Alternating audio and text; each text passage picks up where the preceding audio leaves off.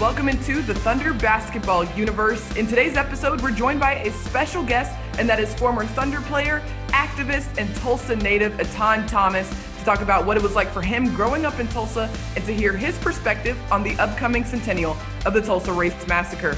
Let's get right into today's Thunder basketball universe.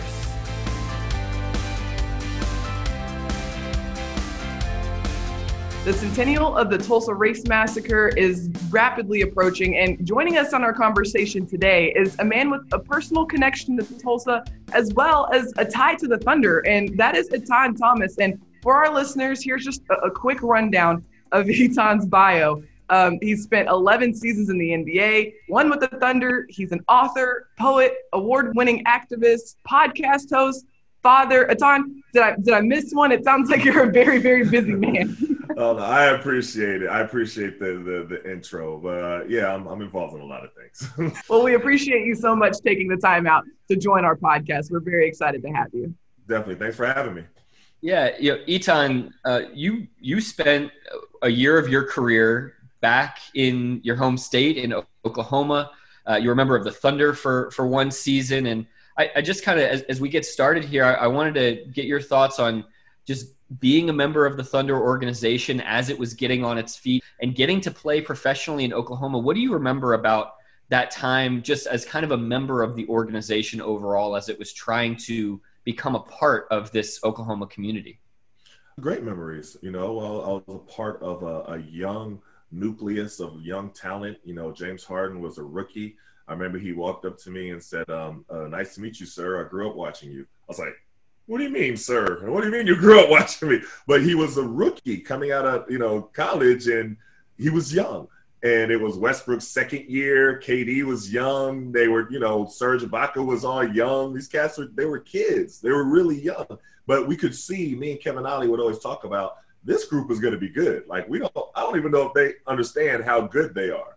And so it was really special to be a part of that. And the organization is, first class all the way that they handled everything. A lot of love for Sam Presti, Scott Brooks, it was great. We were older, me and Kevin Ollie, we were older then. So it was kind of caught in like a youth movement, which is cool. You understand, every athlete, when they mature in age, sometimes that's what happens. But I really, really respected the way that they operated.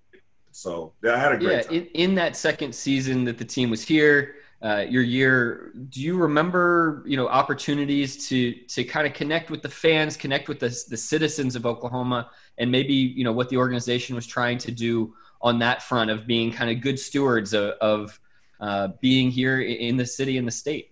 Oh, definitely. There's a lot of things going on as far as community outreach, who's a part of a lot of different, initiatives. And I remember was going back and playing in preseason in Tulsa. I mean, I had all the tickets, I thought it was just great. And, just the way you can tell that the Thunder really wanted to introduce themselves to the community and really become a part of the community. Not that they're just there to entertain the community, but to really sink their teeth into everything and to become a part of everything. And the inner outs of the way the community was operating and the needs and everything like that. So it was really apparent, those first years. You talked about your time, being able to play those preseason games in Tulsa. Let's talk a little bit more about your background in Tulsa, because we know you went to high school there. Just What was kind of the background? I know you were born in Harlem, right? And right. Moved to Tulsa. What was kind of the backstory there?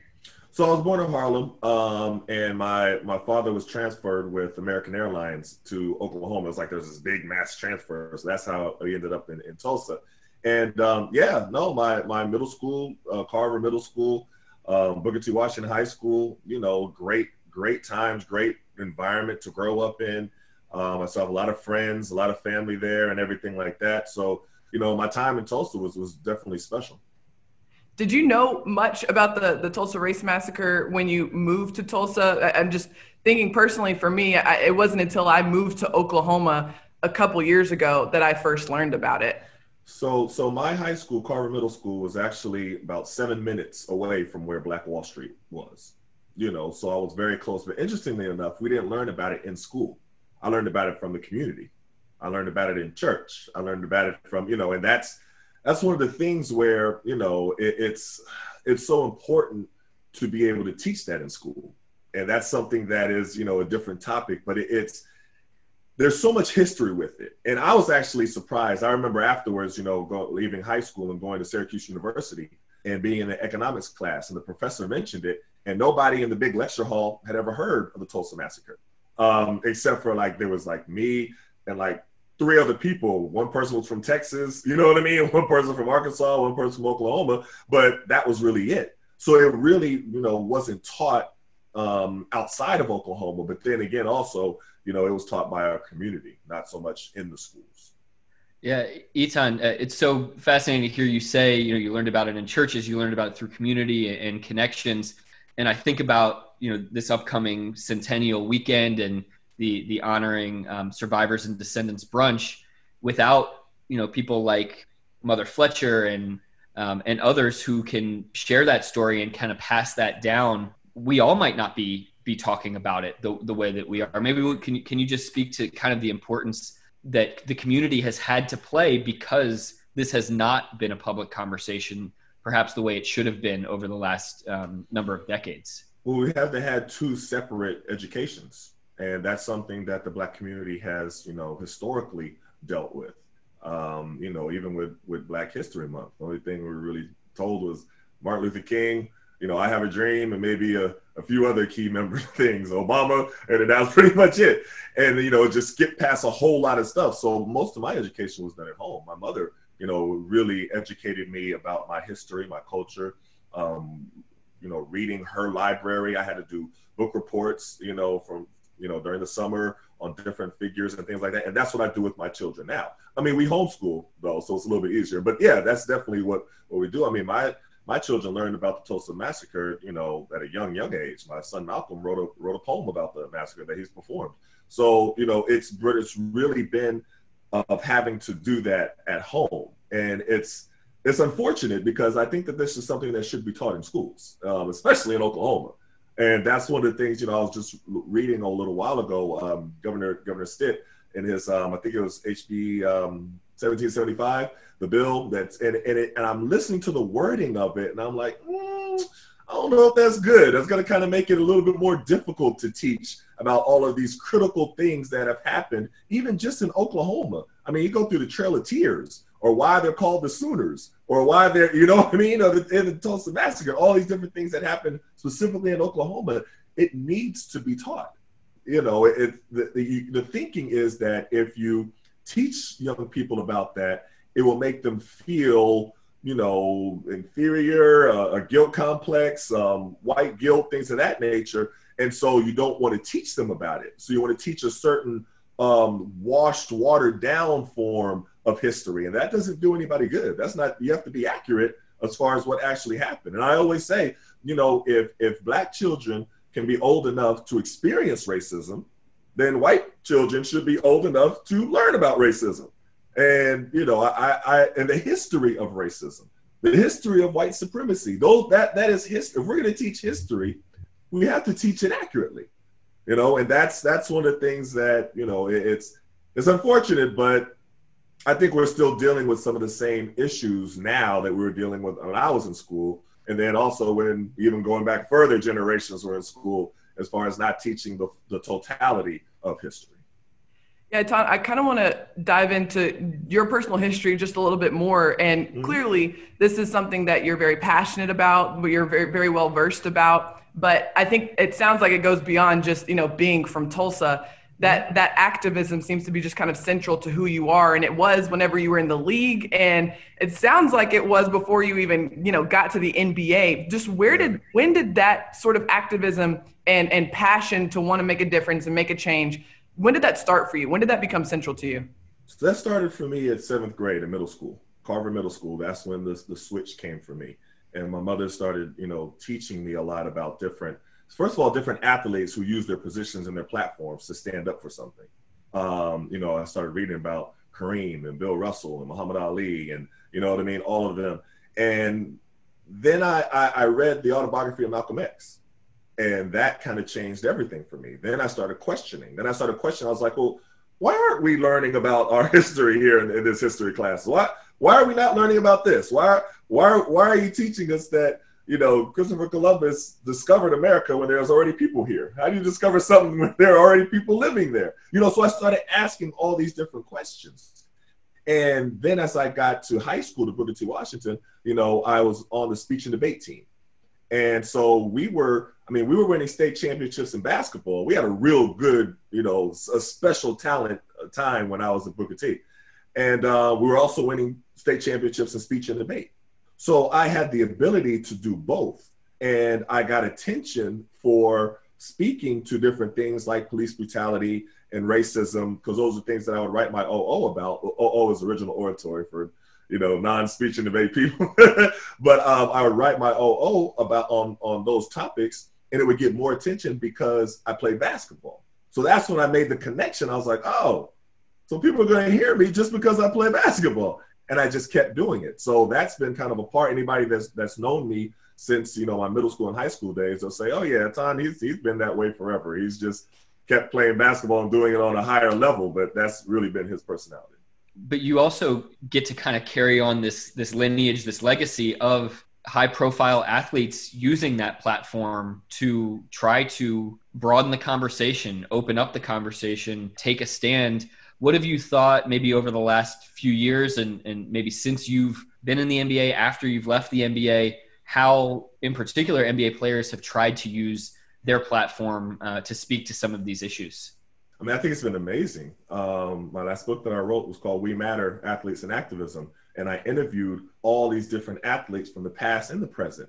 So I got a chance to go back and interview a lot of the athletes that I grew up reading about, admiring. So like Kareem Abdul-Jabbar and Bill Russell and John Carlos and Mahmoud Abdul-Rauf. And it was amazing interviewing them because I was like, man, like I always tell Dr. Carlos, I'm like, I literally grew up with your poster on my wall. You know what I mean? Like it was just absolutely amazing.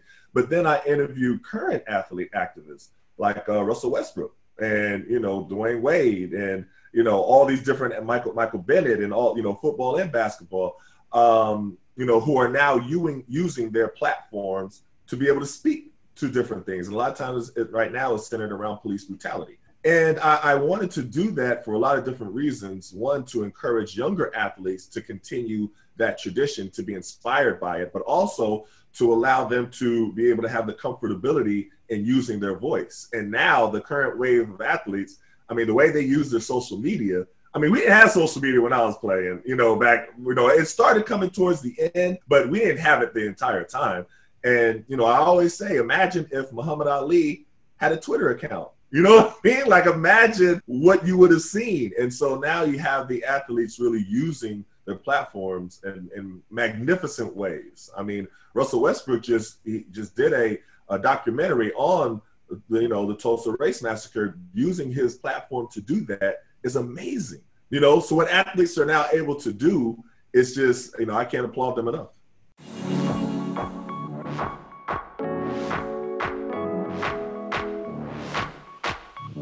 For our listeners, Etan's career in the NBA spanned from 2001 to 2011. So right on the cusp, right on the turning point of that social media kind of craze taking over the country. But Etan, you mentioned that Centennial and just being somebody who used to walk the streets of Greenwood, went to Booker T. Washington High School. For people who are just now learning about the Centennial, who are just now setting eyes on Tulsa, Oklahoma, what are some of the things that you want them to take away from everything that's going to be happening around the Centennial coming up? I mean, there's so much. A lot of people still don't understand everything that happened and what Black Wall Street really was. I mean, to go back to 1921, for it to be that long ago, and you have to it's hard to really conceptualize now, but you have to go back to what America looked like in 1921, 1920, 1919, and for the Black community to create their own Mecca, their own community where they didn't have to go across the railroad tracks for anything. So when I say the railroad tracks, that's the segregation line into the white neighborhood, into the white side of town. So they had everything they needed on their side of town. And we're talking about everything. Like they didn't need to go across the tracks for anything. We're talking about grocery stores, movie theaters, whatever you name, they were okay. And it was a time where, imagine if, that 100 years ago, then today where it would be. And it's hard to really even conceptualize because, you know, we don't have that now. And so for that to have been taken away in the manner it was taken away, and so viciously and evil, you know, and so calculated, with dropping bombs from planes and helicopters and coordination with the police and the fire department, everybody, how it just automatically happened, and it all burnt to the ground and left so many people homeless and businesses destroyed and everything like that. We was watching this thing where the last graduating class from Booker T. Washington, and they were talking about and making references to Black Wall Street and how they were going to go there and go to this place and get their graduation thing and get their, you know, prom thing for this place. And they were naming all the different places that were all in Black Wall Street. And just to know that a few weeks later, it was all burned to the ground. I mean, that it's something where, you know, it's a story that needs to be told and needs to be told the right way. And then you have to go. There's never been a type of apology, atonement, or restitution or reparations for what happened. And it's something that is definitely needed. When you look at the whole magnitude of everything that happened, then you start to see even more that, wait a minute, this happened in other places around the country. Tulsa, Black Wall Street wasn't the only place. So you start looking through history like, wow, this happened to all these different towns. And then it just kind of puts the entire discussion, when you hear about reparations, into a different form when you're educated on what actually happened. So going back to education, that's why education is so important. Like, if you're not educated on this and you don't know about it, then you're like, well, you know, they didn't work hard enough. So the community's not where it should be. You know what I mean? It's like, well, wait a minute. It was taken from them. And that's why it's so important. So what they're doing now with commemorating the, you know, with everything and trying to get different programs and things set, because they're still now teaching the world about what happened. Because right now, the only reason why a lot of people know about it now was because of The Watchmen and the other show on HBO. I can't remember the name of it right now, but they showed depictions of it. So that's where a lot of people started hearing about, oh, what is this that is showing about in The Watchmen on HBO? And that's terrible, because this is a part of history that everybody should know about, along with anything other part of history. You make a really great point. And people, when they set eyes on Tulsa, and this is something that I learned just from, you know, being able to dig deep into this a little bit, you really do have to dig to really understand kind of the full breadth of the effect that race massacre had on that community, and how centuries later, those ripple effects are still existing today. Etan, one more thing we wanted to ask you is, you know, what are your plans? What are your plans for the centennial? What are some things you're looking forward to? Well, COVID's kind of changed a lot for me, so I have to do everything virtually. So I'm going to be involved in a lot of different things virtually. I would love to be there, actually there. I'm still in DC, you know, and those that know, I had open heart surgery, so I'm high risk, and I'm in a different category, so the traveling is different with me. You know, so COVID has really changed a lot, but there's so much that's going on there. And, you know, I do a lot of work with Dr. Tiffany Crutcher, who is also the sister of Terrence Crutcher, who was killed by the police. And she's doing so much work and continuing, like her passion, her commitment is just amazing to me. And I know the Thunder have done things with her, and the NBA has done things with her. And, you know, I went to middle school with her. Like, we went to middle school together at Carver. She was 1 year older than me. And we went to Booker T. So I'm seeing all the stuff that all the different people are doing. It's really amazing to see. So there's going to be a lot of events going on in Tulsa this coming week. For those who are attending in Tulsa and making the trip, and, you know, we already are seeing people heading to Greenwood and documenting it and just kind of taking that in. What are some things that you'd maybe like them to be thinking about as they're there and trying to process and take in, as we honor the people that passed and that were killed, and we try to recognize the horrors that were put upon a community? I think really just being educated, for the people who don't know, to really just being educated and then learning more, you know, on their own, and then bringing it today and to seeing why some of the reverberating effects of the same mentality that burned Black Wall Street to the ground still exists today. And why, when people say, okay, there's a need for us to still fight against white supremacy and police brutality and things of that nature, it hopefully will put it in a different light when you see, and you can see the connections. You can see the police department, that killed Terrence Crutcher and a lot of other, unarmed Black individuals and brown individuals in Tulsa. And there was nobody held accountable, nobody, anything like that, and just kind of given a license to kill. Why, how that's connected to what happened in the Tulsa massacre, where nobody was held accountable and nobody was brought on charges and nobody spent a day in jail for what they did, to an entire community of Black Wall Street. So I think that I would like to see people make that connection, because it's not that far removed. When you see somebody living who was a part of Black Wall Street, the last living survivor, actually here speaking, okay, she was actually there, so I hope they make that connection. Well, Etan, we're honored that you were able to come and share your experience, your perspective with us on our podcast today. I know personally I learned so much, and I hope our listeners do as well. So thank you so much again for taking the time out to join us on our podcast today. Great. And thanks for having me. And thanks for doing this too. It really means a lot for you to do this, as for the Thunder to do it. And that goes back to what I said before about the organization as a whole, to be able to touch on this subject and to shed light on it and to have it on their broadcast. So much respect to the Thunder.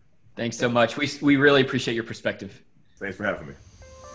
That's all for today's podcast. Thank you so much for listening. Be sure to like, rate, and subscribe wherever you get your podcasts. Thank you so much to Etan and to our producer. And until next time, Thunder up and catch you later.